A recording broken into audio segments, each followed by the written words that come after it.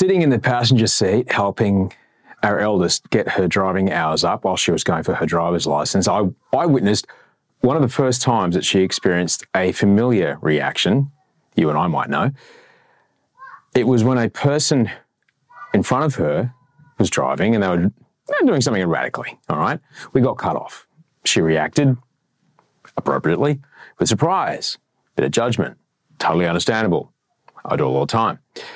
Way more benign than when I was learning to drive. I was very, very, very verbal behind the wheel. Always upset, always angry at other people on the road. Everyone was in my way. No one else could drive well. Whoever designed this roundabout is a fucking idiot. I'd carry that resentment with me like a backpack full of used cat litter. Wasn't good. Now, after a few years of this, I was driving with a mate in the passenger seat. He was a bit older than me. He saw me do this. He said, tells me something that really sticks to me. It really sticks with me. And it's something that I said to G that day that we were cut off. He said, you know, you never know what kind of day someone else is having. Oh, right. They could be racing to the hospital to meet their partner, and one of their kids is just poleaxed themselves in the playground equipment. You know, they might have left the iron on. Their new lover has said, come on over, baby, if their new lover was Christina Aguilera. Now, sometimes that behaviour is very observable. Sometimes it's kept under wraps. My guest today is an open book when it comes to the kind of day that he's having. Rich Roll is one of the world's most renowned ultra-endurance athletes. He's been called, among other things, the fittest vegan on the planet. He's a best-selling author. He's a podcast god. He's a keynote speaker. He's an entrepreneur. Yet, even with all the public-facing accolades, Rich was struggling. Turning his back on the life that he formerly led as a high-profile entertainment lawyer, Rich pushed hard into making a space for himself and a name for himself in the world of not only endurance athletes, but as an advocate for health, for well-being, for a plant-based lifestyle. And you are about to hear that even when things were at their most public at home, there were struggles that were beyond tough to overcome. But day by day, he did it. He continues to do it. Rich is an oracle of wisdom, and I'm grateful to call him a mate.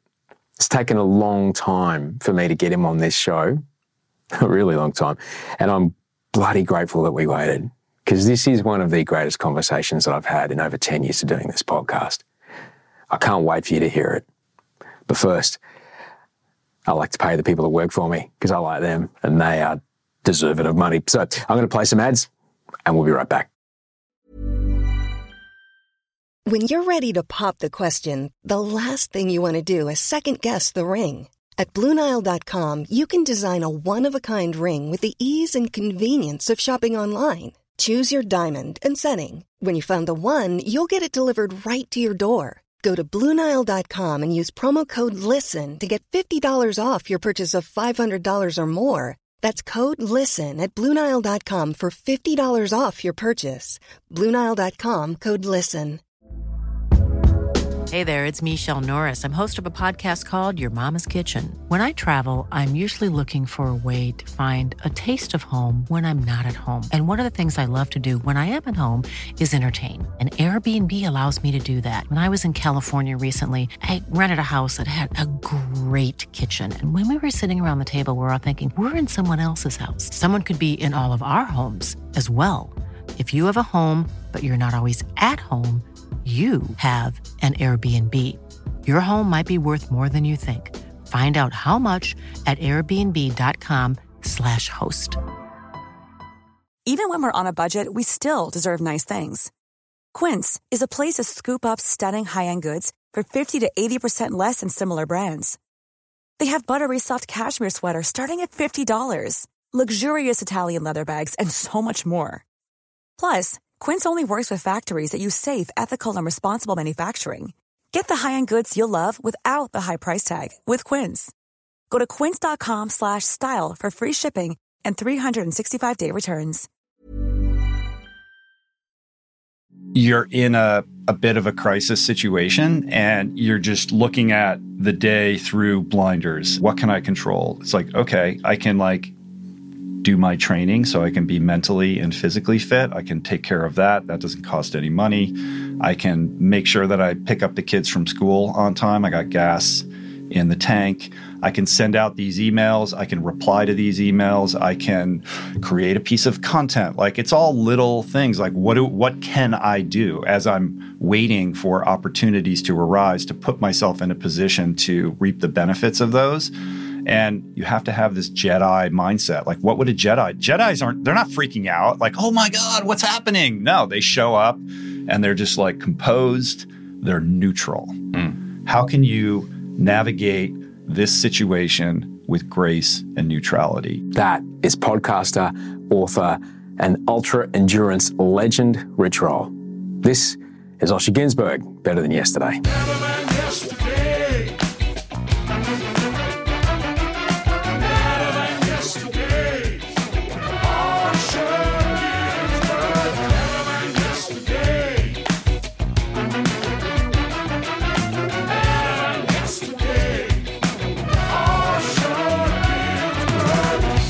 G'day, this is Better Than Yesterday. We've been having conversations to make your day-to-day better than yesterday since 2013. Mondays and Wednesdays and Fridays we're here. Mondays and Wednesdays with a guest. Fridays here with you. I'm Osher Günsberg. I'm a podcaster. I'm a TV host. I'm an author.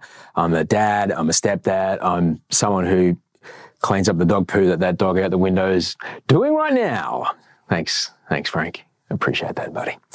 And I'm really grateful to be a part of your day today. Another thing about me is that from 2005 to 2015, I lived in Los Angeles, in California. I'm in Sydney right now. While I was in Los Angeles, I met the remarkable human being who is Rich Roll. I was a long way from home, and I was yearning for something that felt like family. And Rich, along with his wife Julie and their kids, they were kind enough to let me into their lives, welcome me into their home.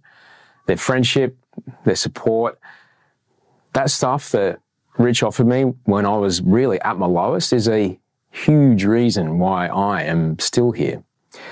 Watching Rich build his podcast empire into the machine that it is absolutely inspired me to start my own show. It inspires me to push myself even further as he invents new ways to be a broadcaster in these ever-shifting times in media. It's hard to describe what Rich Roll means to me, but I think you're about to hear it in my voice. Now, if you're completely unaware of who Rich Roll is, allow me to bring you up to speed. It's fine. It's everybody's first time doing something. Rich Roll was a star of the Stanford University swim team. Eventually, however, alcohol and addiction played havoc with his life and his career. It was a path that led him to jails, to institutions, ultimately, at the age of 31, into rehab. Rich got sober, he got his career back on track. However, on the eve of his 40th birthday, Rich found himself 20 kilos overweight, breathless, and doubled over in pain at the top of a small flight of stairs. His level of fitness a very long way from his days as a competitive swimmer. What happens next is straight out of a Rocky montage. He went vegan. He got back in the pool. He started running regularly. And in less than 2 years, Rich was accepted into the invite-only endurance epic Ultraman. Ultraman is a double-distance Hawaiian Ironman, 515 kilometers of running, swimming, and cycling completed over 3 days, where he not only finished in the top 10, but recorded the second fastest swim split out of the contest. Not bad for a guy who didn't own a bicycle when he started training. It was the first time, but not the last time he'd compete in Ultraman. His success there led him to be named one of the 25 fittest men on the planet. Over a decade later, he was named the fittest vegan alive right after competing in the extraordinary Swedish swim-run race Otalo, 75 kilometers, swimming between and then running across a total of 26 islands, tethered to his teammate. all in the brisk September waters of the Stockholm archipelago. Physical feats aside, Rich is a beacon of inspiration on so many levels. For me, his sobriety journey is one that I use as a catalyst to push myself to do better, to be better, to get better every day in this business of being in recovery. His family is remarkable. He's married. He and Julie raised 4 kids together, and everything that comes with blending families. That is something that they navigate with grace and with poise. He's also an incredible innovator. Behind the scenes, Rich is literally reinventing what it means to be a broadcaster in this modern world. And he's brave.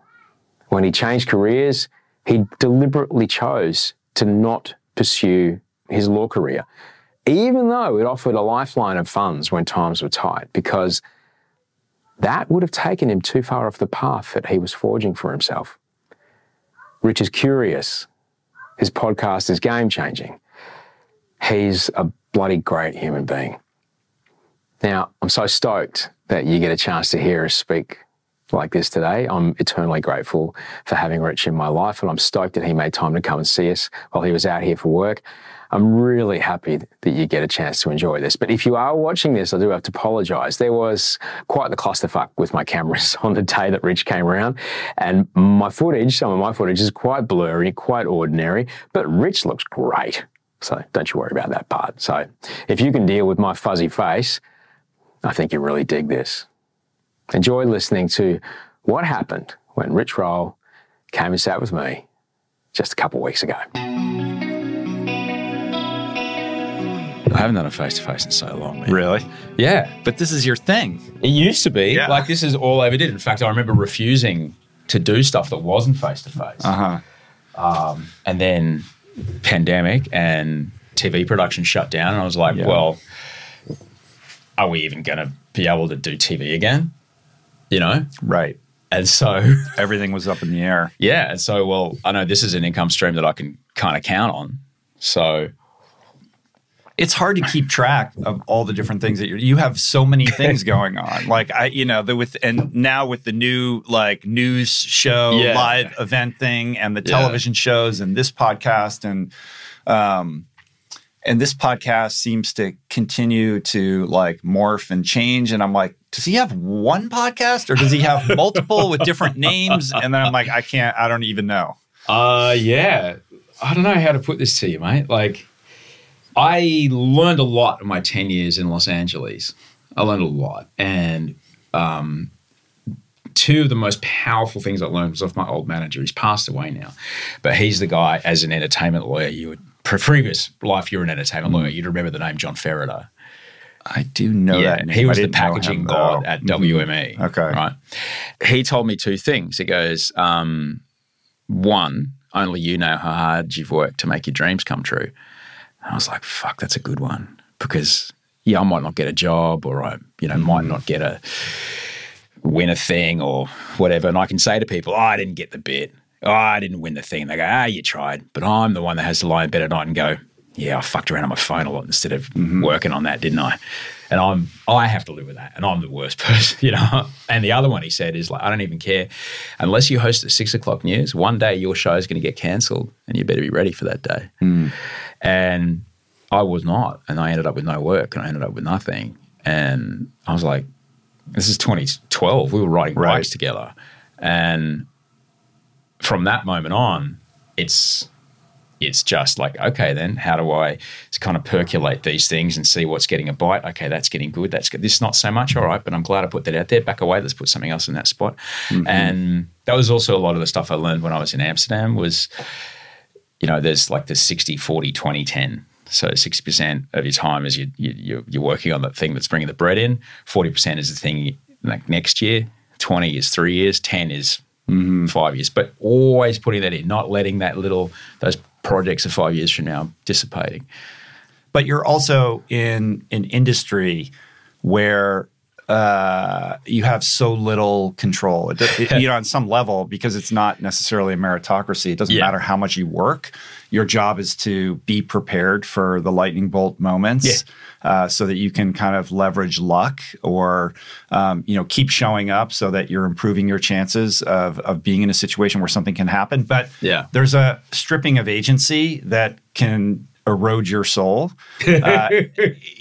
So for me, you have that like percentage rule, but it's really like, what are the controllables and what's out of your control? Well, this is really it's an unbelievable time to be in my industry.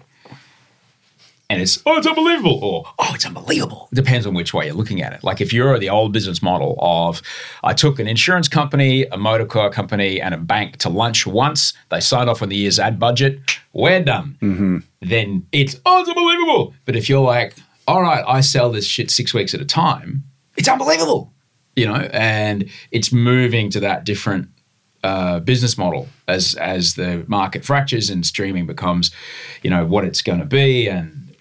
And ultimately, it really is great content is the thing that is going to make the difference. And to me, like what's happening in this little room in your basement is the thing that you have agency over and control over and that you own. So when I look at your career, I see somebody who has diversified how your talent is sort of exploited and monetized. With one foot in an old paradigm industry that you could say is sort of dying, right? Like network television, hosting these big shows that get massive audiences that obviously make you a household name in Australia, which is very good for business, but you have no control over that and no ownership over that. No. But that gives you a profile that allows you to build this thing that we're doing here and give you, a leg up on most people because we're both in a very privileged position that we've kind of been doing this thing for a long time. Can you imagine starting a podcast now? It doesn't matter who you are. It doesn't matter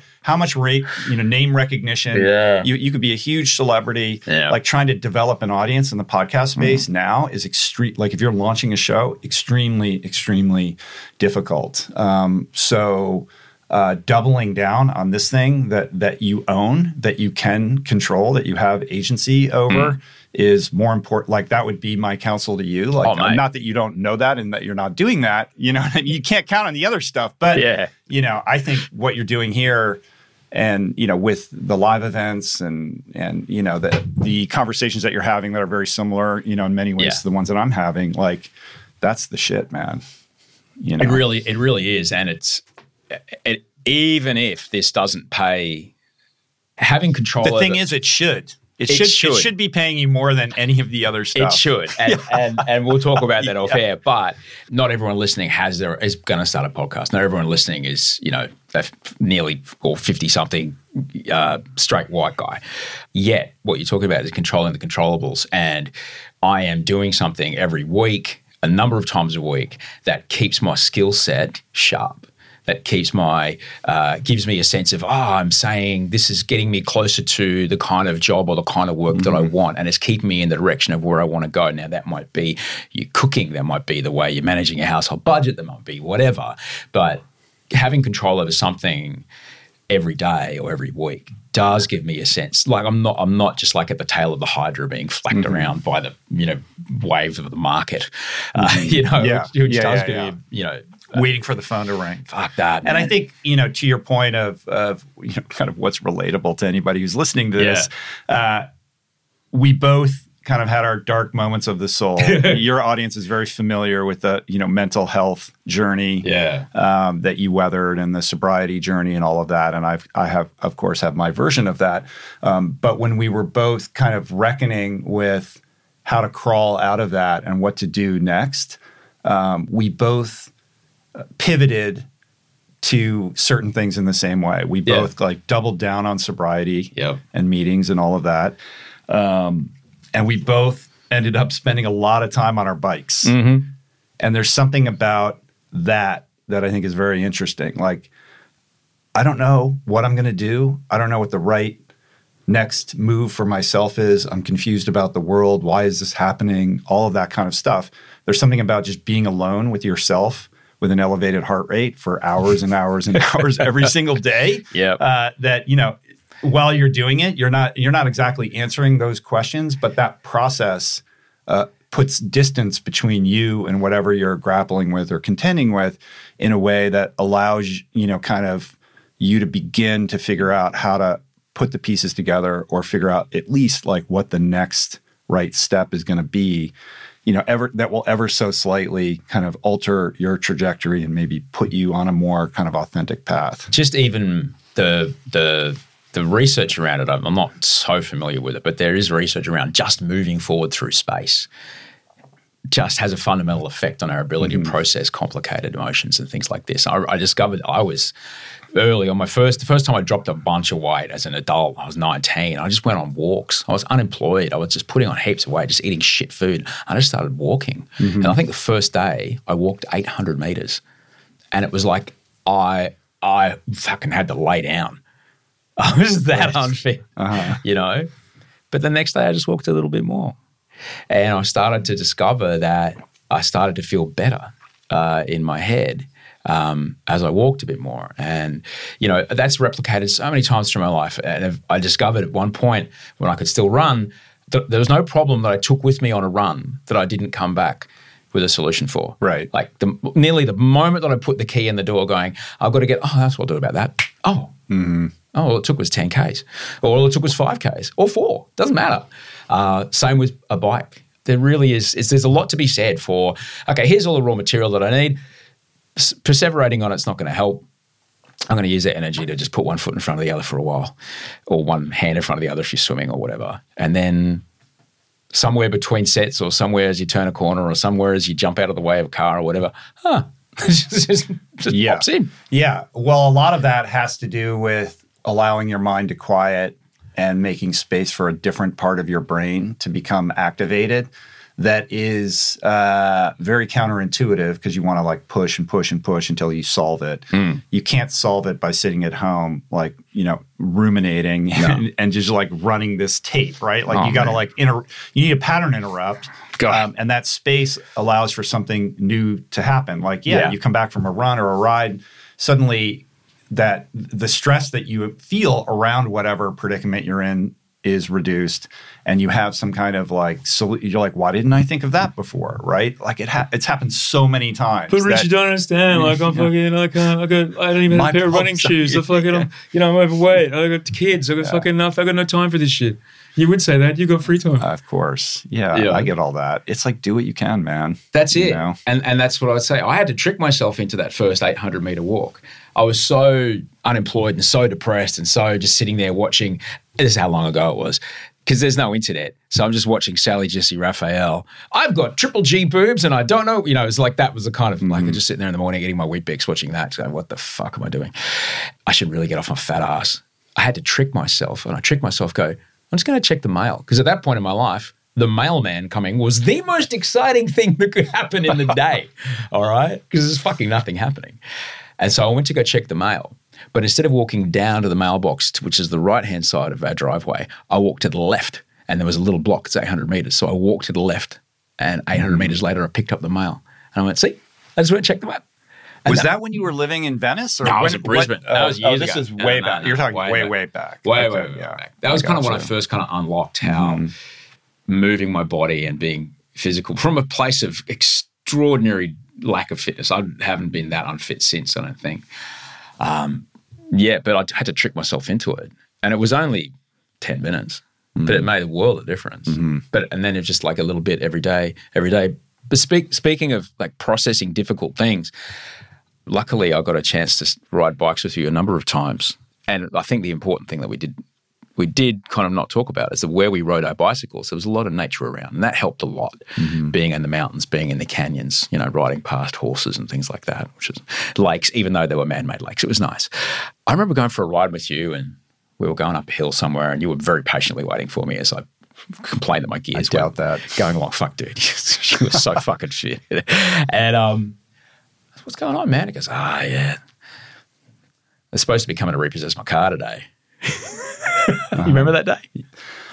I do, yeah. But talk more. It was like I'm trying to. It was I have a vague recollection early. of that. You were still recording the podcast in your garage. So early on. Yeah. You were trying to piece some stuff together. Right. You were honestly saying to me, and I've heard you talk about this, and I'm happy to cut it out if you don't want to, mate. But no, I have heard you refer. I'm an open book. You've referred to this time. You've referred to this time in your life on your show a number of times.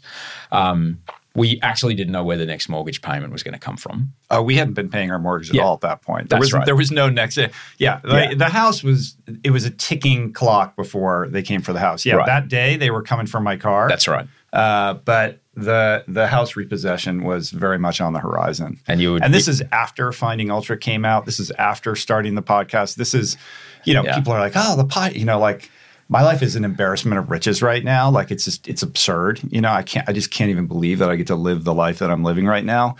But I think the thing that gets missed is like how unbelievably challenging it was for not 6 months, not a year. It went on for like almost 7 years of just not knowing if I could even, keep the lights on at all, and just waiting for the house to get taken away. It's not just you. Unsure, We're talking about little kids. We're talking kids in primary school. Yeah.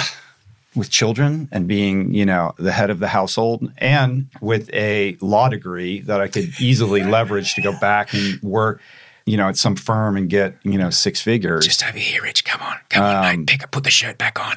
Put the shirt back on. It's a tailored shirt. Yeah. It's got that on wolf the on the shoulder every morning and every night and every day. And it was Julie who's like, no fucking way. Like, we've come too far. Like, you're seeing this thing through. Like, this is she calls it your divine moment. Like, are you going to demonstrate the courage and the faith and the conviction of what you want to manifest, or are you going to, pivot and like scurry back to what feels safe and secure?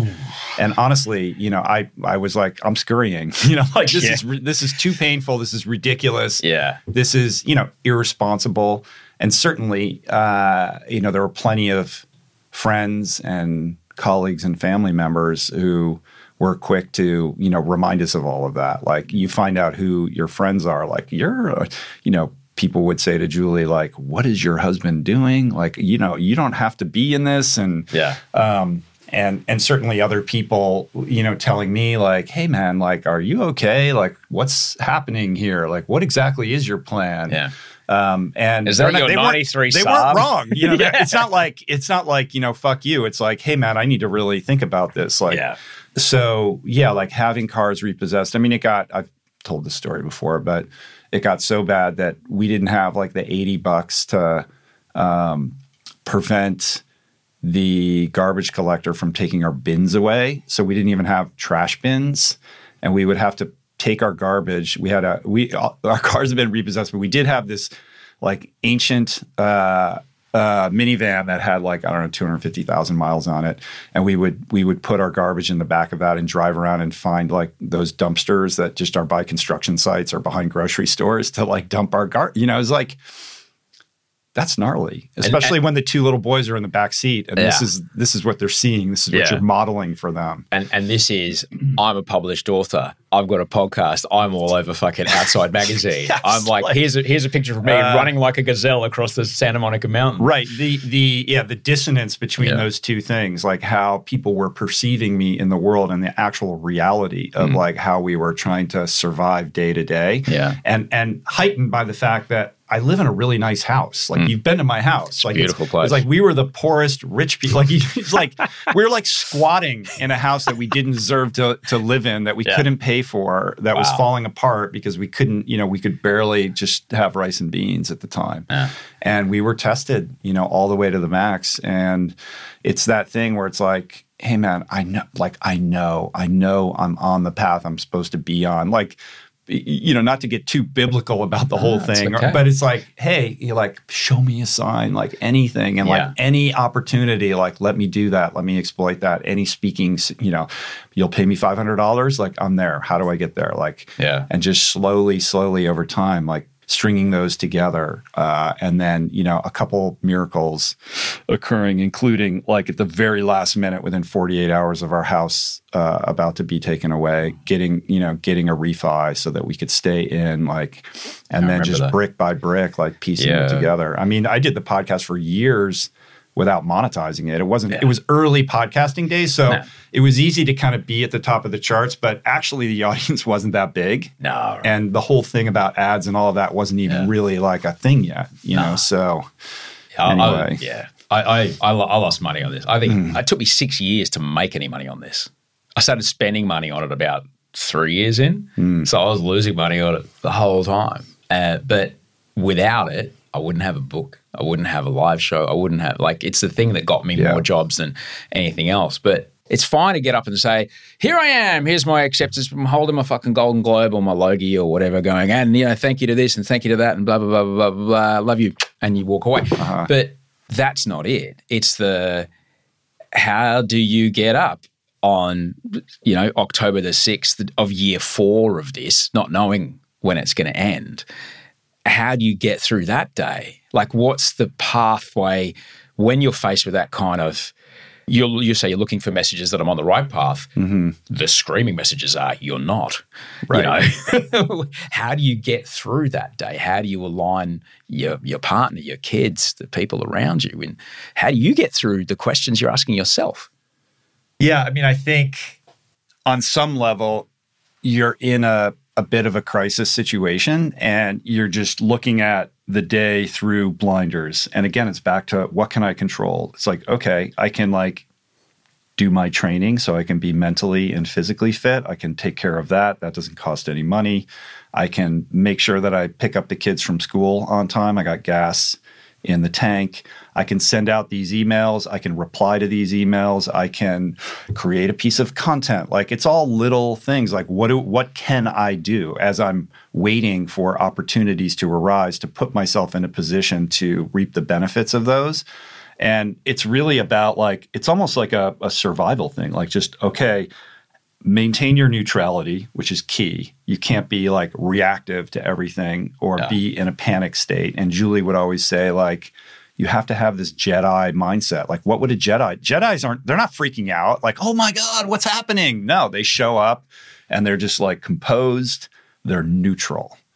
How can you navigate this situation with grace and neutrality? And to your point, your story about having our car repossessed, I remember that evening when the guy showed up to take I had like this groovy orange Land Rover. It wasn't anything fancy, but like, I love that car. And the guy comes in and Julie comes out and greets him. Hey, what's your name? And so he's immediately like, he's just used to people yelling at him. Hey, do you want some tea? Come on in, you know, take a seat. Let me make you, you're here to take the car, right? Yeah. Okay, cool. Like, just, it's all good, man. Here's the keys. You know, do you have kids? What's your life like? Like, you know, like, nobody treats that guy with any kind of dignity or respect. Yeah.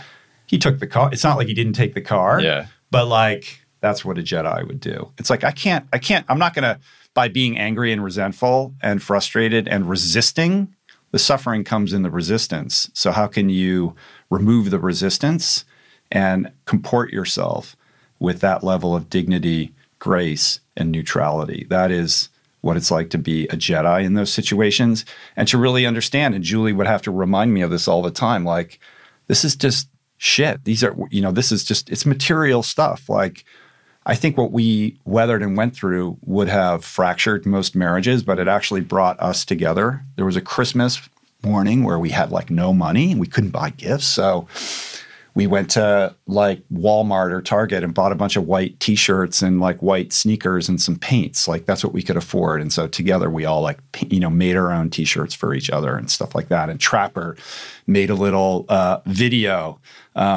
at the time that was really funny, that he would be embarrassed if it was on YouTube now, but I watch it all the time, you know, and it ended up being like maybe the most meaningful, like, Christmas morning. Like, how can you create something good out of, you know, this type of situation and understand, like, look at it like a game. Like, this is a game, you know, they want you to be reactive. They want you to crumble. They're like, oh, they took the car. The baller move is to not care, right? You know what I mean? And like, after a bunch of those, you know, you start to develop a little bit of a strength around it, I guess. But I think, and so, yeah, and it went on way longer than I would have thought. But then, you know, things started to slow. You know, it's like, so we've crawled out of it, and that's many years in the past now. But the challenge for me more recently has been to really realize that for a long time, I was in this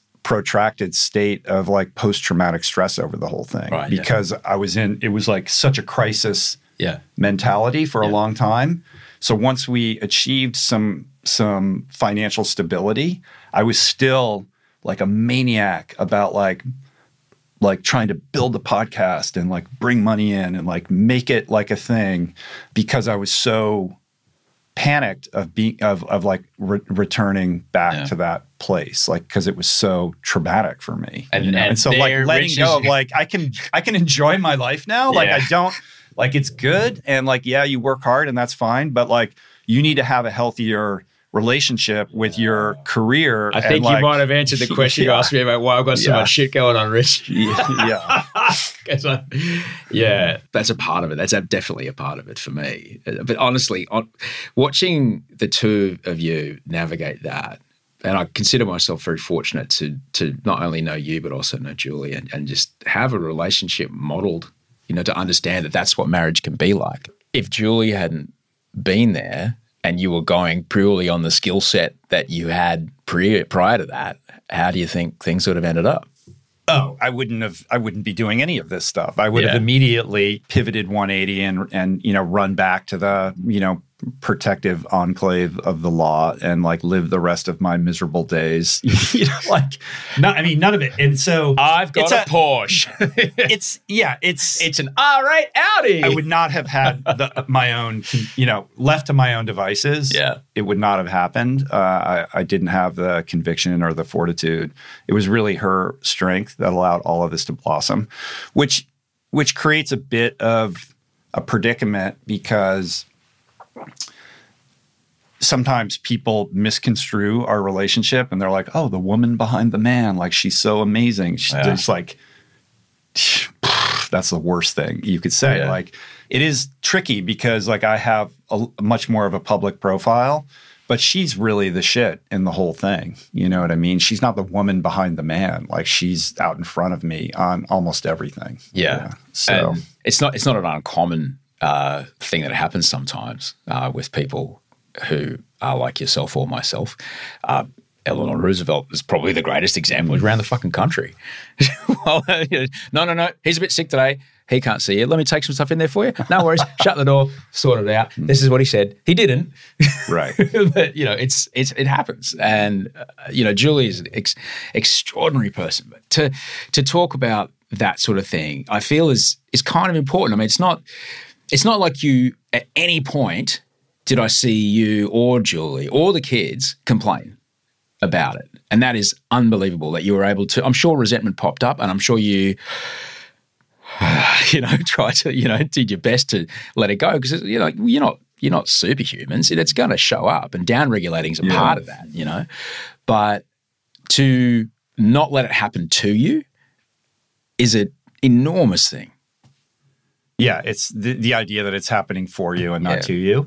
And listen, I'm not saying that I handled that, with total grace. It was really rough. And people don't ever hear your angry voice. I've heard your angry voice. Yeah, You've got a good angry voice. Yeah.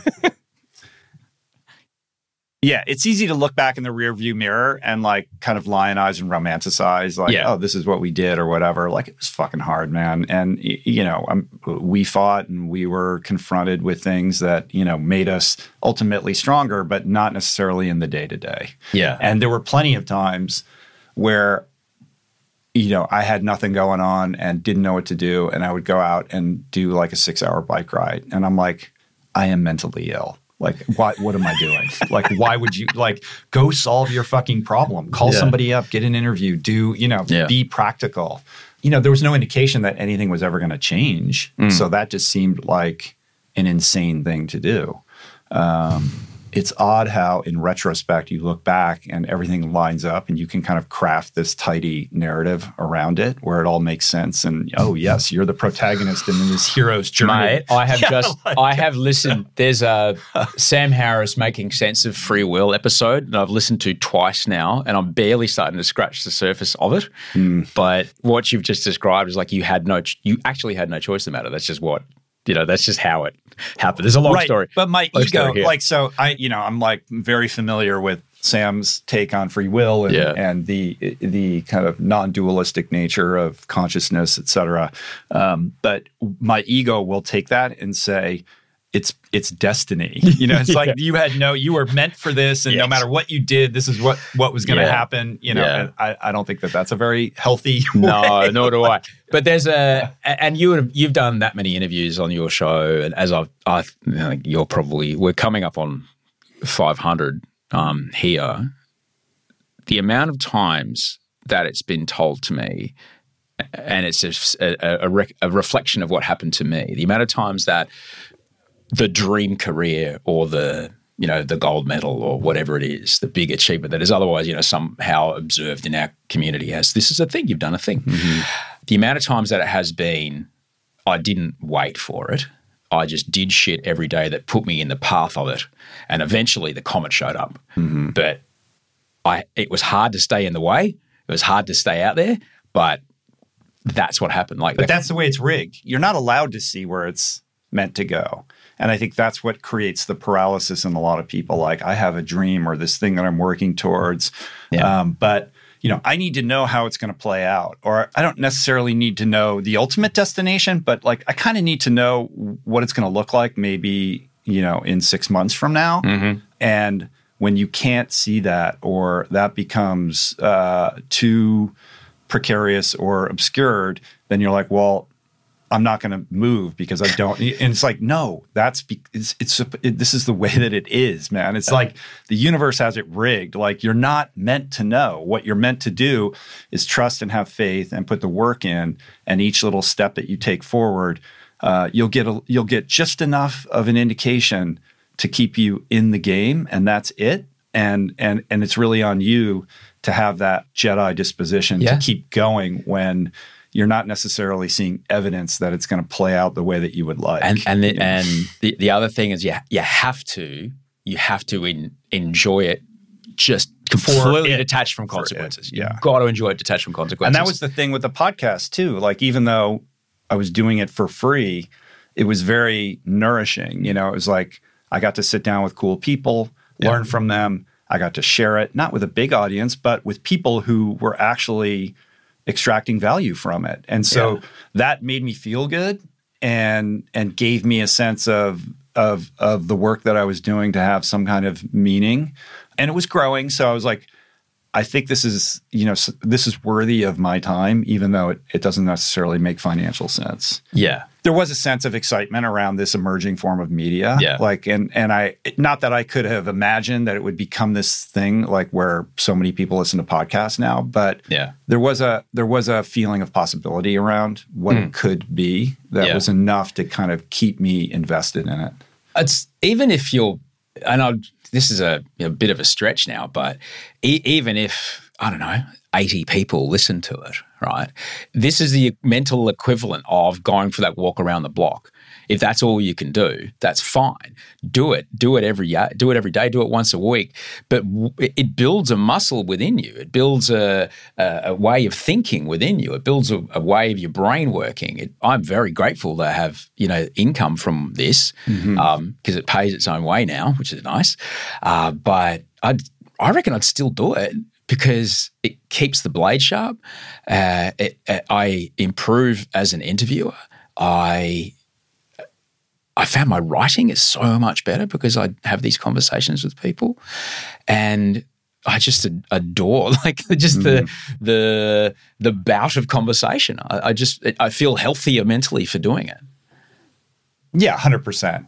And on top of that, our sense of perception is so warped. Like you said, like even if only 80 people are listening to it, and I was imagining like IRL, like if you got together and had a conversation and 80 people showed up in person to listen to you do it, like wow, like 80 people took time out of their day to listen to me do a thing with other people. Like that's unbelievable. And now it's like, well, only 100. I only got 100,000 views on this video. It's like, I mean, it's like that's the size of a large football stadium. Yeah, it's like colossal. It's crazy, right? Yeah, so we need to like really check ourselves a little bit in the content creation space. I did a whole episode about. We did this one show on a Friday and we sold it out in I think it was 115 seater. We sold it out. And I'm like, fuck yeah, it was amazing. The next week, I think 8 people bought tickets. And I'm like, oh, what a kick in the dick. Like, it was like I had let my ego go and I did that. No, I didn't. It was, and I did a whole show about it. And it's been really interesting doing this live show. I've been trying to be as open as I can with everyone about, because eventually it's going to end up on TV. Like, it just is. Everyone that's seen it that works in the industry goes, oh yeah, this is a TV show. It's a show. And so I'm kind of almost documenting the ups and downs of it all as we go, and really balking at, am I really going to talk about the fact that, yes, it was a full theater, but for every $20 ticket, I had to spend about $8 on marketing to get them in there? Yeah, I'll talk about that, because that's the reality of it. And it's really interesting. It's hard, but it's really, it's fascinating. And it's this stuff that we're talking about. It's the being okay with it being kind of shit. That's, for me, that's every step you take after 30 kilometers in a marathon. That's the thing that gets you where you want to go. Mm-hmm. It's, the holding the runner's medal, or holding the T-shirt you got for your fun run or whatever. That's not it.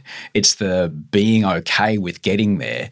That's the thing that you take with you for the rest of your life, and that's the thing that steels you for whatever other challenges you might have. But I think beyond that, for me, when I look at what you're doing, what I see is somebody who's not afraid to try to grow creatively. Like, you could just do these TV gigs and then like do your podcast where you have conversations. It's comfortable. You're very good at it. You're like, you have this skill set that's marketable, and you could just focus on the things that create predictable income to support your family. And instead you're like, no, I want to do this wacky. I'm going to dye my hair blonde and wear crazy glasses and get all these people up on stage and do a semi-improv news weird like, you don't have to do that. Yeah. I'm sure it's super fun, but you're like, no, this is where my creative muse is taking me. Yeah. And it's not necessarily a business plan. Maybe it turns into a TV show, maybe it doesn't. But what I see is somebody who's doing something for the joy of doing it and the creative kind of exploration of what it would like to do something like that. And I think that that's cool and ballsy. Thanks, man. And fun and, allows you to stay fresh with the way that you show up and express yourself in the world. Like, it's I'm like, how does that guy have the time? It's like, all I do is this one podcast and I'm tripping, like, because I got to do 3 interviews and you probably do, I don't know, like, it just seems like, to me, I look from the outside looking in, like, I'm all up in my head and nervous and like, I got to make this conversation perfect. And you're just like ripping off this and that and the other. And like, so kind of with ease, like gear shifting between, different ways of how you kind of ply your craft. And you seem to do it with like, in a way that doesn't drain you, but actually like nourishes you. Thanks, man. If that's the way it looks from the outside, that's good. I'm just saying that's the perception. Now I'll tell you, like, and just, just so I'm transparent about the whole thing. Yeah. We were talking on the car ride over here. Like, I just flew to Australia. The reason I'm here is I'm giving a keynote up on the Gold Coast to a group of real estate professionals at this big conference. I just found out because I've been literally like operating day to day, like, what's the next fly to swat in front of me, because I've been so busy, and I just kind of getting into the material. Okay, what am I doing? It's like, oh, it's in front of 3,000 people. Sick. And then I'm like, I haven't given a keynote since like before the pandemic. Yeah. And the whole thing is like, get up, inspire these people, motivate them. I woke up this morning, I've got this lower back issue and I could like barely sit up in bed. I don't feel good in my body. I haven't been able to like use my body in the way that makes me feel like me, which means I'm more out of shape than I would like. I feel flabby. I feel frail because I'm trying to solve this issue that's been really pesky. And the juxtaposition, once again, being in this position where there's an external perception of who I am and what I do and how I live. And then there's like my lived reality, which is very different. And I don't like that. I want to live in integrity where there's no dissonance between who I am, externally versus internally, right? And how do I, inspire people and tell that story when I actually don't, like, I'm going to go and tell these stories about things that I've done, but like internally I'm not feeling like that guy right now. Well, you know? I'm about to help you write your keynote, mate. Okay. And I'll be more than like I can sit, if we sit down and put it together. But like I said, it's very confronting of my identity. It's like, oh, this is who you are. You're the guy who does this, and I'm like, not right now. That's not how I feel. And you're about to speak to 3,000 people who've just gone through probably 2 straight decades of unfucking precedented growth in real estate in Australia. Real estate in Australia is pretty weird because you can negatively gear investment properties. So the gap between what your renter pays and you as a landlord pay, you can write down. All right. So people just collect these fucking things like it's actual real life monopoly, and it's causing a humongous crisis because people now can't afford to rent, and it's really fucked. So these people have been, that you were speaking to, these real estate agents they've got themselves into an industry that the hockey stick is only going one direction the entire time they've worked there. And in the last 2 years, they have seen for the first time, after record-breaking profits for decades now, they have seen the market tank for the first time that they, since the 90s, right? You're faced with these guys and girls who have got themselves into big mortgages, house payments, car payments, private schools, all this kind of shit. And suddenly... Because there was an expectation that growth would continue forever. In perpetuity. This fucking ride's never stopping. And now 25% of that. Like, what? So the skills that they've never had to use the skills of getting out of bed and looking at their charts and going, oh, fuck. They've never had to do that. And so what you're able to do is go, I've had, 3 fucking decades of physical unbelievableness, I've done this, I've done this, I've done that, and I'm faced with this now. And so what have I learned from, day 2 of Ultraman, like knowing you've got another day to go? What have I learned from that I use today when I can't tie my own shoelaces? Like this morning on Broadbeach here in the convention center with you. And that, mate, is going to get them on their fucking feet at the end of the show, because that is you talking to them in the language that they understand. 15, 20% of their bottom line is gone. I mean, if I look at you now, you look at any other man your age, you are still going to be fitter than a lot of them. That's just who you are. But your baseline of what is fit is, and how you can move, and your nimbleness is very, very different to a normal punter. And I reckon that is a gift that you could give them, mate. That's great advice. Yeah, it's great advice. And it's like triggering. It's like, because of course I don't want to, it's like, that's what, like, I don't want to be vulnerable in that way, but that is the shit. Like, this is what, what my man would say? Real. My man David would say when I was like, oh man, I can't go to meetings down here in Sydney. I don't know if you realize I'm really fucking famous. I don't want to put my hand up. And he goes like, shut the fuck up. Put your hand up. You're going to save someone's life. Okay. That's what David would tell you. I take it David's your sponsor out here. Yeah. Okay. I don't call him my sponsor on this show. I call him my mentor. All right. And this is the thing, I mean, you and I are on a journey of sobriety. In this journey, I am not the captain of my ship. Oh my goodness, no. No, there's a guy at the helm called David who I call and ask, and ask him about all questions. Should I turn left? Should I turn right? I don't know what to do here. There's a big storm coming. I normally do this. Or I've just fucking smashed it into some rocks. Okay. Which way are you pointing the wheel? At the rocks. Okay. Do you need to go say sorry to someone? Yes. Sorry. Like, the idea of having someone to guide you is often beyond a lot of men, particularly, because we want to be the guy, the fucking guy, fucking man, blah, blah, blah, blah, blah. How did you come to the idea of having, you've been a competitive swimmer in your youth, so a coach was always a part of it. What about when it came to my choices about, how I live my life? Were you more reluctant to kind of let that stuff go? Of course. You're expected to have that figured out. It's so fucking insane, because as an athlete, my whole life, I had a coach. That coach would tell me what to do. I would do it. I would have success. Or if I had failure, I had somebody to talk to figure out why I failed and figure out a better path forward. And then you're just kind of out in the world.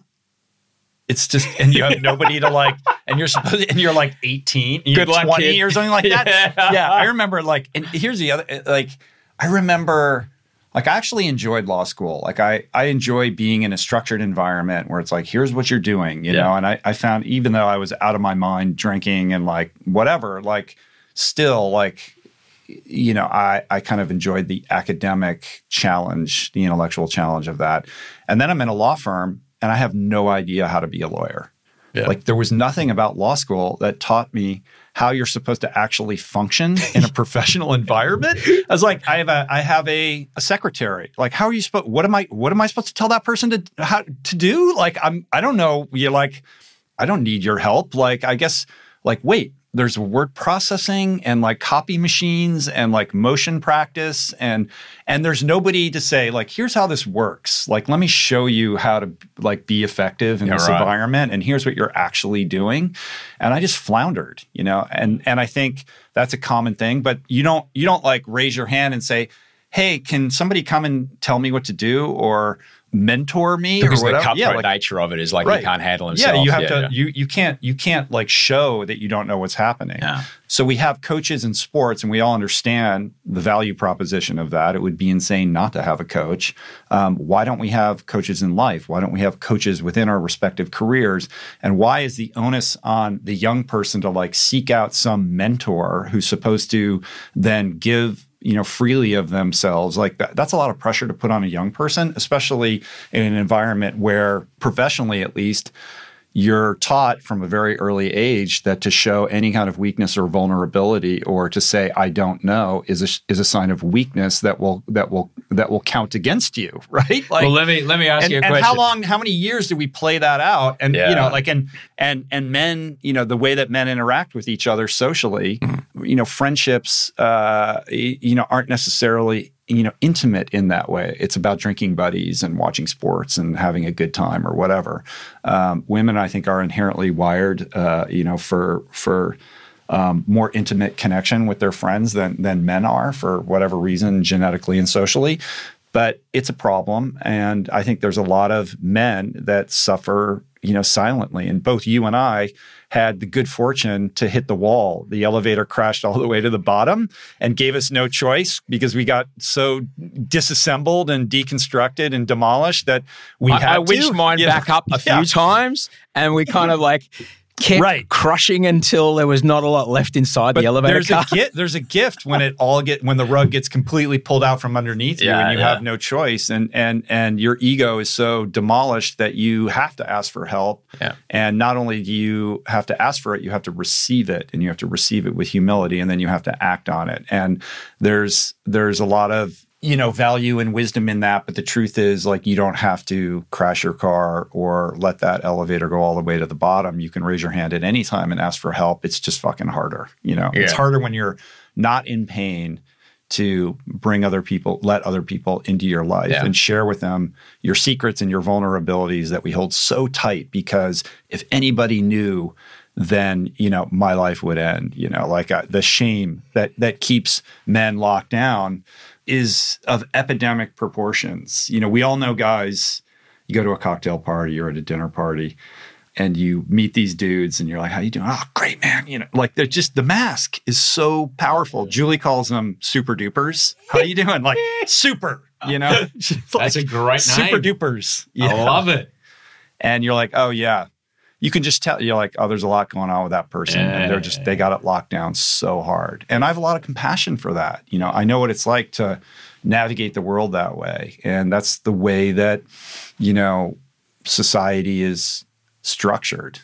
And I think what's so powerful about what you're doing and the kind of truth and honesty that you bring around, the mental health conversation is really important, because you're giving other men permission to look inward and confront their own shame and their own, kind of private demons. And I'm sure there's no shortage of men who, as a result, have then raised their hands and gotten help they've needed. Well, it is in that.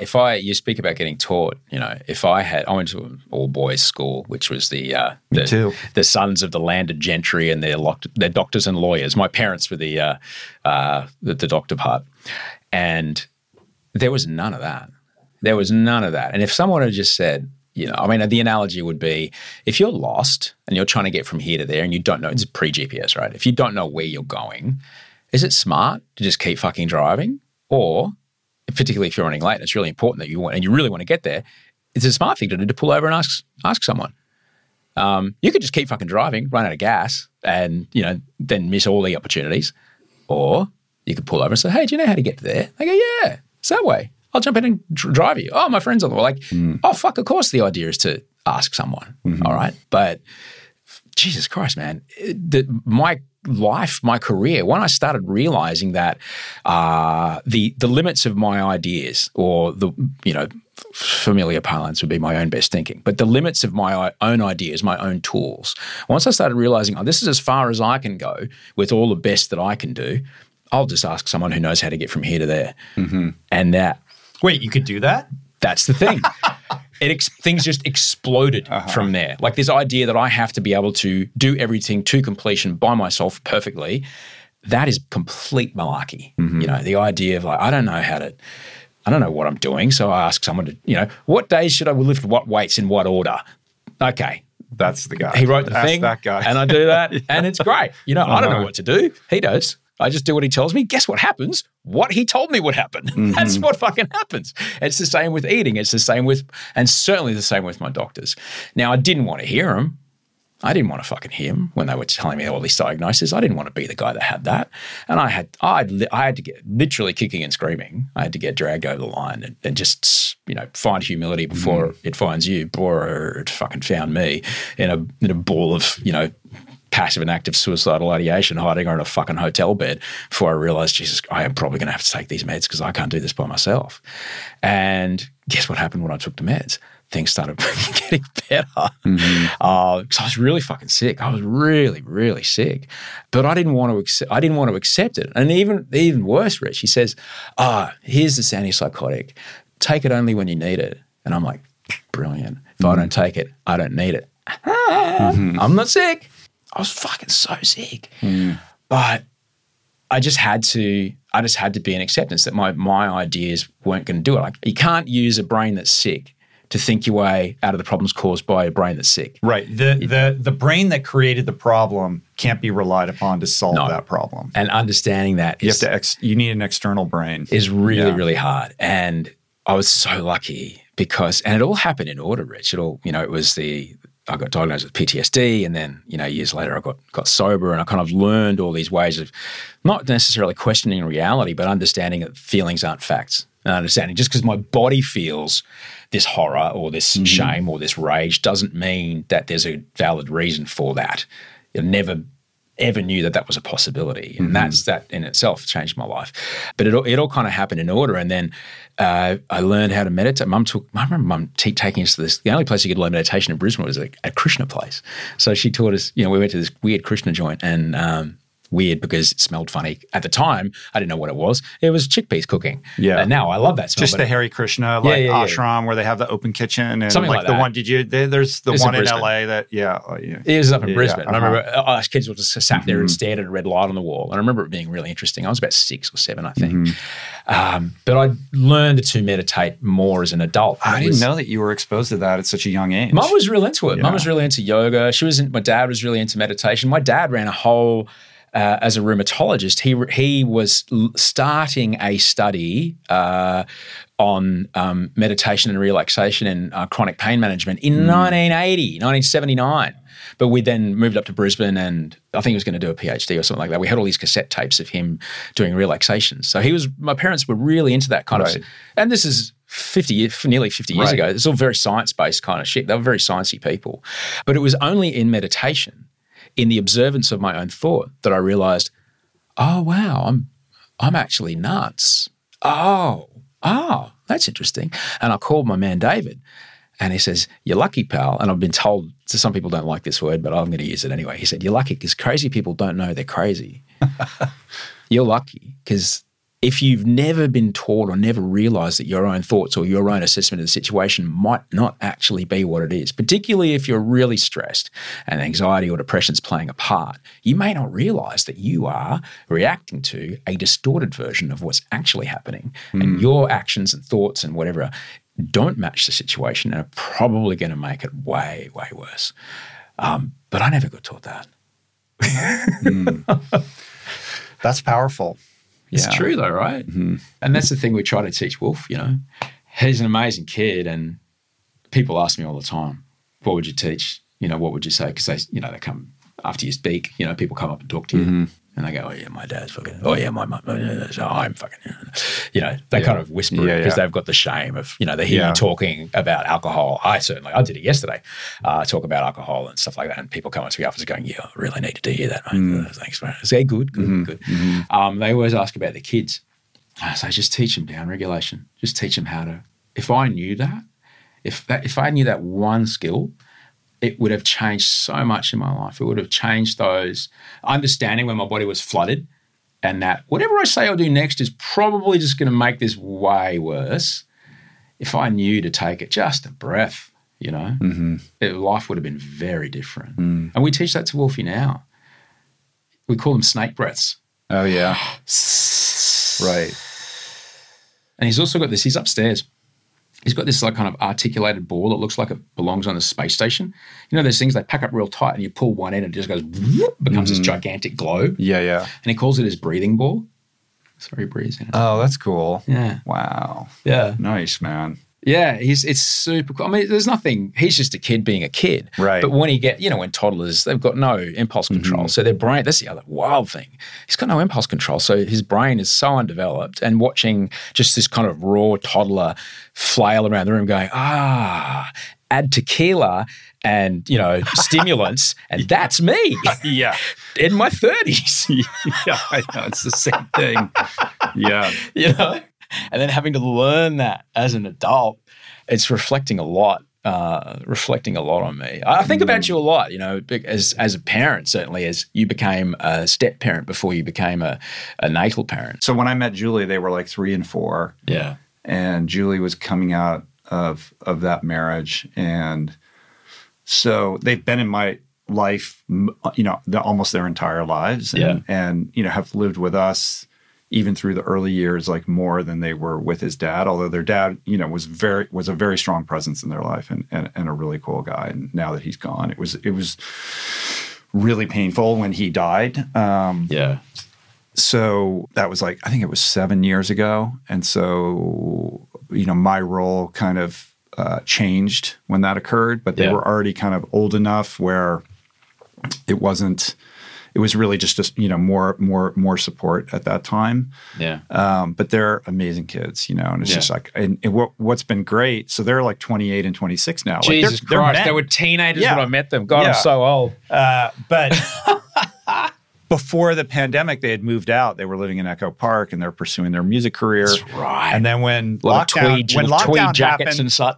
when lockdown happened, they moved back, which was fucking awesome. Yeah. And they're still at home. And it's been such the pandemic, all of that, the worst. But the silver lining in our family was that it brought them back home, and our relationship is been so much closer as a result. Yeah. And also it's been such a benefit for my other 2 kids to have them around. They're amazing guys. And Tyler actually does a lot of work for me now. Trapper does too a little bit, but like Tyler is super into doing all kinds of stuff at our podcast studio. And it's been great to like have him around. He's so smart. And he's like, you should do this and you should do that. And I was like, yeah, why didn't I think of that? I was like, you sure you want to do this music thing? Because I could literally, have you, be here full time. Yeah, wow.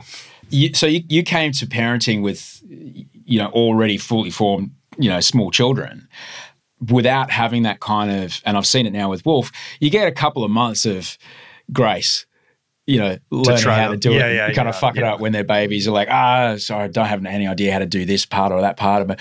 But by the time they're 3 or 4, like that's like, everything I say and do is going into a permanent record that will be replayed back for the rest of their life. I really got to be careful. Yeah. Well, to Julie's credit, though, in the early years of our relationship, like my exposure to them was very gradual and very mindful. Yeah. Because we didn't know if we were going to be together, and so it took a long time before like my life integrated with those boys. So we tried to do that as responsibly as possible, also out of respect to their father. So I did have a ramp up, like a gradual kind of slow exposure to them that made it a little bit easier. We went and also, I didn't have to slot in and be dad because I had a dad. So I was kind of like cool uncle for a while. Yeah. And then the role kind of grew from there. But yeah, it is, the hybrid family thing. Like, listen, I met Julie when I had a year of sobriety. She's really the only relationship I've had in sobriety. Yeah. And that first year of sobriety, I was celibate. Like, it was strongly suggested that, hey, you probably shouldn't date because like you're like women is a big trigger for you. Like, this is very tied into like your drinking and your using. And that year was really revelatory of like, okay, I'm not putting that energy out. I'm not doing that. And I learned a lot about myself. And then when I kind of came out of that year feeling whole, I met Julie. I looked up from a downward dog and there she was. I was coming out of a marriage disaster. And I thought like, well, my next relationship, it's going to be, a woman who's younger than me, who, no drama. Like, I just want like a nice person, like easy, And then I meet Julie coming out of a divorce, two young children, older than me. And, it just didn't make any sense on paper. But, the heart wants what the heart wants. And man, she's a beaming sunshine all to herself. She has an uncommon energy about her that's very true. But when Audrey and I were the same, Audrey was very, very careful around G. And when it came time for us all to move in together, we went and saw a psychologist down the children's hospital. Right. They even have it's a free clinic, free healthcare, man, and gun control. Maybe you want to go back to your friends over there and talk about it. Listen, it's I've made no, secret of my love for, Australia. Like, I'm basically here all the time. Mate, it's so we went down there and it was, I don't know shit about, being the mum's boyfriend, then fiance, then husband, moving into a relationship where the child is 10, then 11, and then coming into, being a teenager as puberty hits right at this really crucial point of all us cohabitating. I don't know anything about that or how to do the right thing. So we went and talked to this person. Like, did I get it right? No. Did I make mistakes? Absolutely. Do I still make mistakes? Yes. It has been revealed to me that is a part of being a parent. You do get it wrong, as much as you wish you were perfect. And, I know, like, there'll be a part when I'm, 10 years, 20 years from now when it's going to be, that's fine. That's all a part of it. That's a part of it, man. Of course. Listen, you do the best that you can with what you have, right? And no matter what you do, the story, that they're going to tell themselves about who you are and how you were lacking and, whatever pain they're, it's like, okay, that's what it's going to be, dude. You know what I mean? Yeah. It's funny. Yeah. Because, with kids that are older now and being able to see when they say, well, why did this happen? He's like, come on, man. I tried, Yeah, I did. It's a moment, isn't it? I remember, I think I was about like 18 or 19. I'm lucky that I'm 2 of 4 boys, so we can talk about, and you talk about perception of a situation, you can kind of bounce it around a couple of ideas and then basically come down to a synthesis of, maybe like get the actual vibe of what actually went down on that day versus just my perspective. And then you kind of realize, they were just doing the best they could with what they had at the time. Oh, okay. My parents were so young. And I've held on to so many resentments about this and that. And then I'm like, dude, what were you doing when you were 26, 20? Like, I'm trying to imagine, it allows me to have so much more compassion for them. And that's it's hard. I think you got to be adult by the time you get to that. It's hard to do when you're a teenager, of course, because it's far out, man. You spoke about the trying to do 50,000 things at once, but. And then you go on Instagram and you like, I don't know what your experience is, but like, there's a whole like super dad core thing like dads being super dads. And like, how like, mental health and Instagram, like that's the thing that makes me feel like shit when I see dads like doing something amazing with their kids. And then I think, man, I really, like I fucked up. Mate. And I'm like, I can't look at this stuff. I try to keep away from it. Like I fail. The addiction's so fucking terrible, mate. Like at one point I had Audrey have my screen time passcode. Like I'm a 10-year-old boy and I still found ways around it. Yeah, I know. It's I think just there's the been a worst. couple times where I've like DM'd you on Instagram and there's an auto reply Yeah, saying you don't see this. That's been really helpful. Yeah. That's been really helpful because then if you know me and you want to speak to me, you text me. Oh yeah, email me, which is good. Part of the thing around when Georgia came into my life, and this really helped in the kind of sobriety stakes. There was this one day where suddenly it was no longer about me. Suddenly it was just everything has to be about making sure this kid gets every chance at life that she wants, and that unleashed this whole kind of fire within me to just create and make and build and be as good as I can be at every point. And now Wolfie's here as well. It's the kind of decisions I made when I was drinking and using extended to financial decisions, Rich. So I kind of came out of that with somewhat of somewhat of an empty water tank. Addiction tends to, create some pretty, tricky financial predicaments, debt, and how many $100,000? What's the return? Brilliant, I'm in. Taxes, credit cards.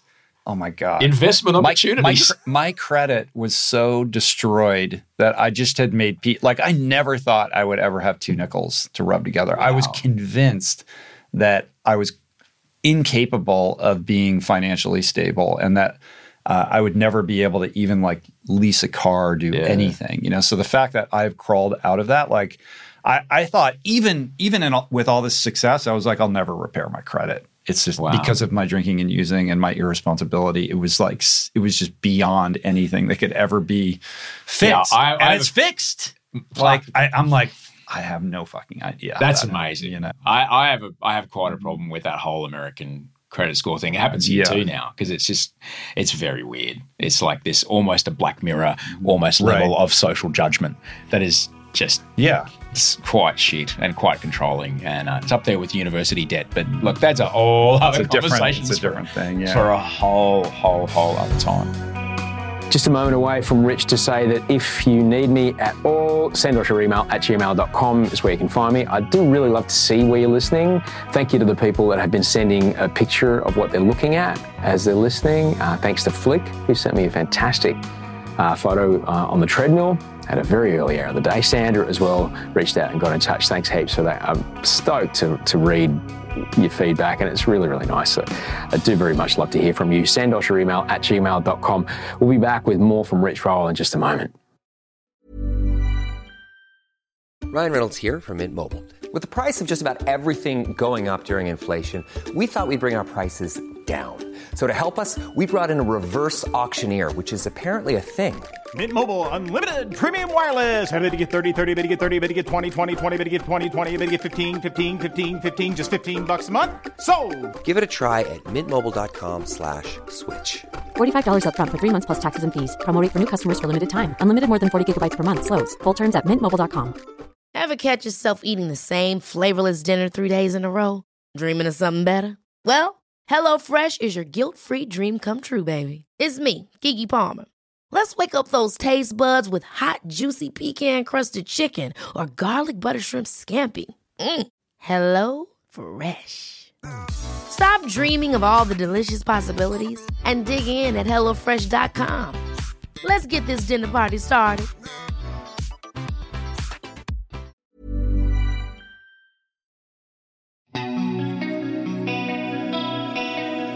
I started this podcast because when I was in the worst of it, I did not know what else it could look like. I didn't know what sobriety could look like until I heard other people who had been where I was and were now somewhere where I wanted to be tell me, oh no, this is it.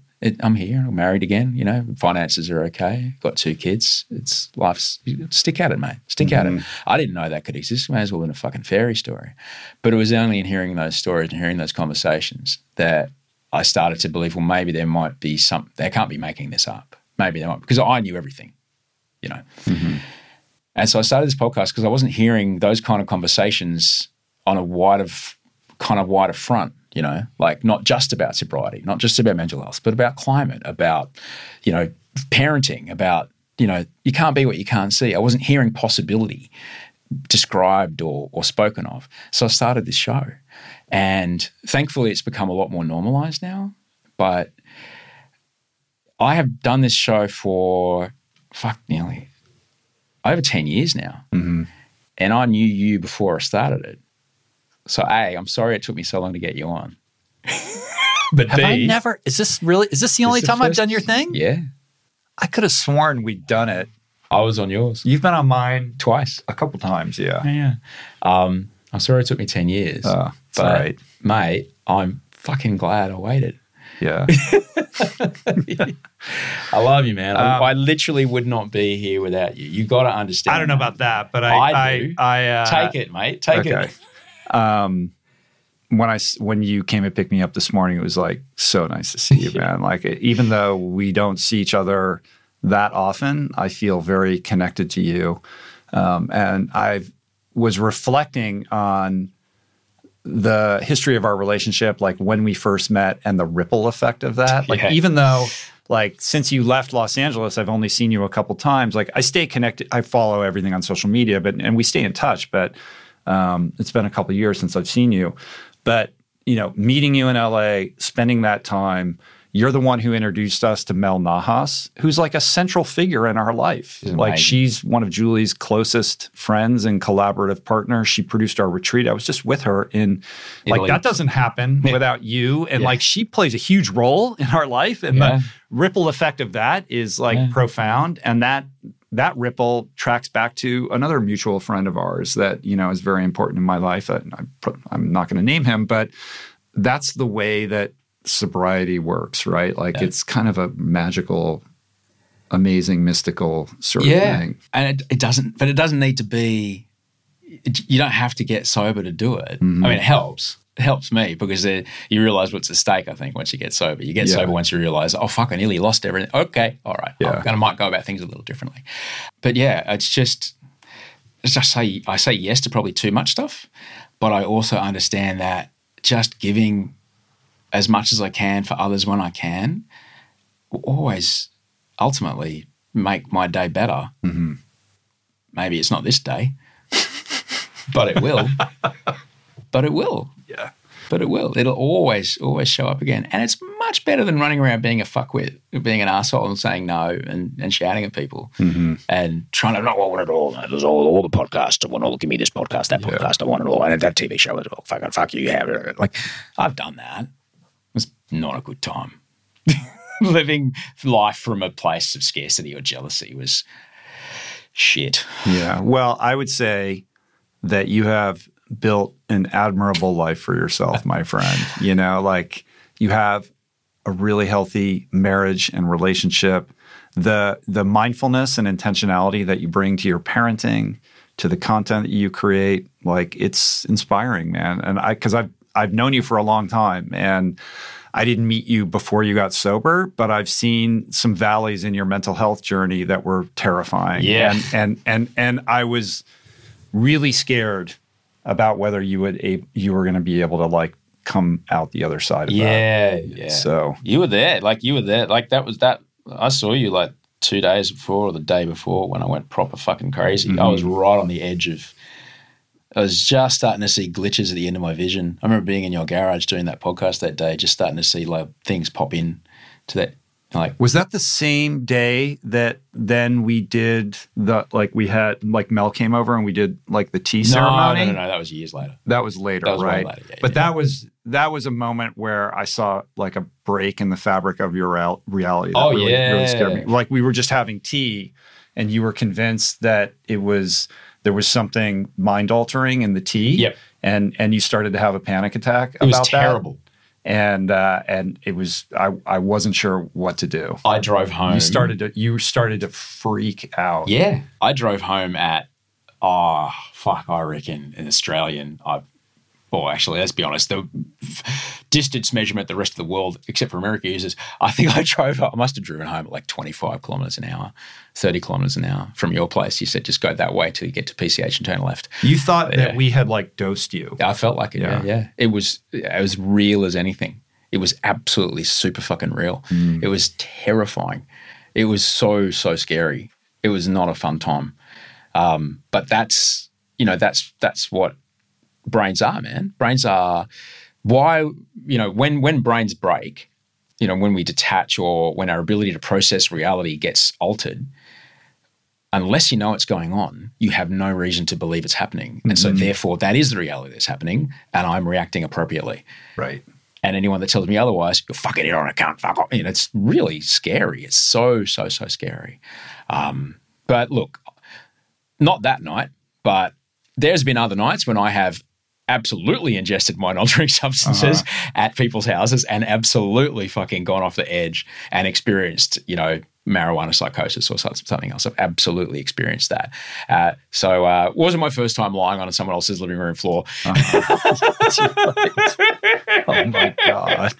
You were so convincing though that I thought, is there something in this? Like I was like, no, this is just tea. That's part of my job, mate. I'm very good. I'm very emotive when I speak. It's a trap.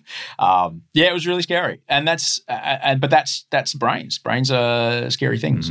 And understanding that they can really, not only can they go really wrong, but also that there's treatment available and you can get healthy and you can be healthy. And it might not be what you thought it was going to be, but the life that I get to live because of the work that I do to stay healthy is amazing. This is the life you're talking about. It is a life of structure. It's a life of making sure I try to stay as fit as I can. It's a life of staying in touch with my doctors. It's a life of taking my meds. It's a life of, deliberately doing things that other people would go, oh no, those things will just happen. They don't just happen if I don't write them down and I don't tick them off a list. And because I do that, the output that I have from a work standpoint is prolific sometimes. And the quality of the moments that I share with my family, I'd like to think, are extraordinarily present because I make a note of it. Put your fucking phone down. Look people in the eye. I have to write that down. I know other people do it automatically. I don't. That's okay. I put a reminder to myself, put your phone down. And then I have these, I'm very lucky to have these, it's a very deliberate way of getting through the day. Because if I just let it just go by itself, it doesn't end in a good spot, essentially. And I have the life I have because of the brain I've got. This is the product of obsessive compulsive disorder and ADHD and PTSD and whatever the fuck else. I'm collecting a whole bunch of disorders. This is what it can. This is it, and I'm grateful for it. There's parts of it that are shit, but there's parts of it that means that I can do things that other people can't. And what does your mate say?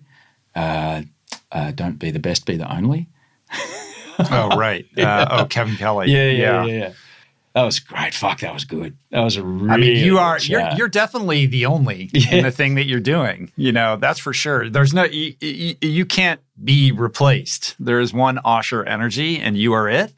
Well, but I think, listen, I have so much respect for what you have, how you've comported yourself through your mental health journey, how you took responsibility for it, and really did the work, and then felt this responsibility to share it transparently and vulnerability in a vulnerable way, because that's really what is the point of what you've endured if you can't share what you experienced to benefit other people and hopefully shortcut whatever situation they're in so they didn't have to experience the pain that you experienced. And, these things live on a spectrum, and what you endured was very extreme, right? And not everybody is going to have, such an extreme experience, but we all have mental health shit that we're going through, right? All of us. Yeah. And so I think for anybody who's listening or watching,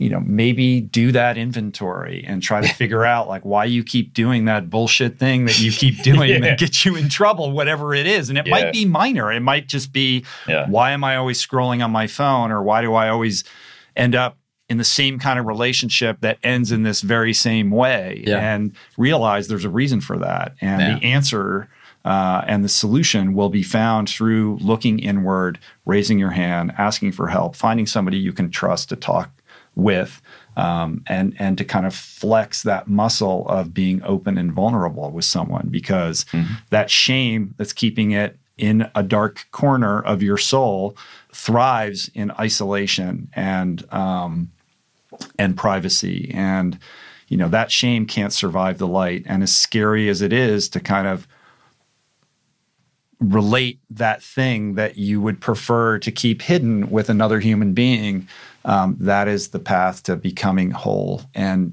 being on a more authentic journey for yourself that will unburden you of the psychic drain that you're carrying and may only be semi-conscious of. But there's a whole other side, waiting for you and a more meaningful kind of purposeful direction for you if you're willing to kind of, shoulder it. And if it's fucking hard, man. Yeah. And it sucks. Look, it's not terrible. Like it's not. I don't. It's not like it's not.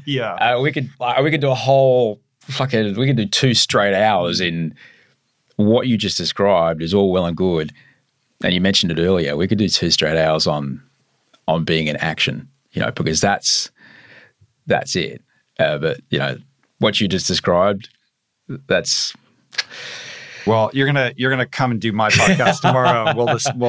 We can dig into that if you like. We'll dig a little bit more into that. Mate, you're fucking amazing. I'm so happy I got you in my life, mate. I love you, buddy. Happy to be here. And that was Rich Roll. Rich Roll is everywhere you think Rich Roll is. Just ROCHROLL. Type that in the search bar of whatever you're doing and you'll find something about Rich. Get around his podcast, get around his YouTube channel. It's absolutely golden. It is a chalice of knowledge that I slurp from daily. He's a great human being. Get around his book, Finding Ultra. It's a cracking read, and he's got some great, Rich and Julie have written some fantastic cookbooks as well. It's really super stuff. Thank you so much for watching. Thanks for listening. This episode will be on YouTube by the time you go there. It'll be a couple of weeks away, but then it'll get up there. But thank you so much for listening. If this episode has helped you out in any way, please do share it with someone, rate it, review it, say something to somebody about it. That really helps us because people come and go from the subscriber list all the time. Big thanks to Andy Marr, the great and powerful on audio and video post-production. He worked hard for the money today. Woo. Big thanks to Mike Mills, who made all the music, Rachel Barrett, my executive producer. Sorry, just getting a visit here. Thanks very much to Rich Roll for getting on the show. Come here, buddy. Come here and we're going to say goodbye. Come. Can you say goodbye, everybody? All right. There you go. See you Wednesday. Bye.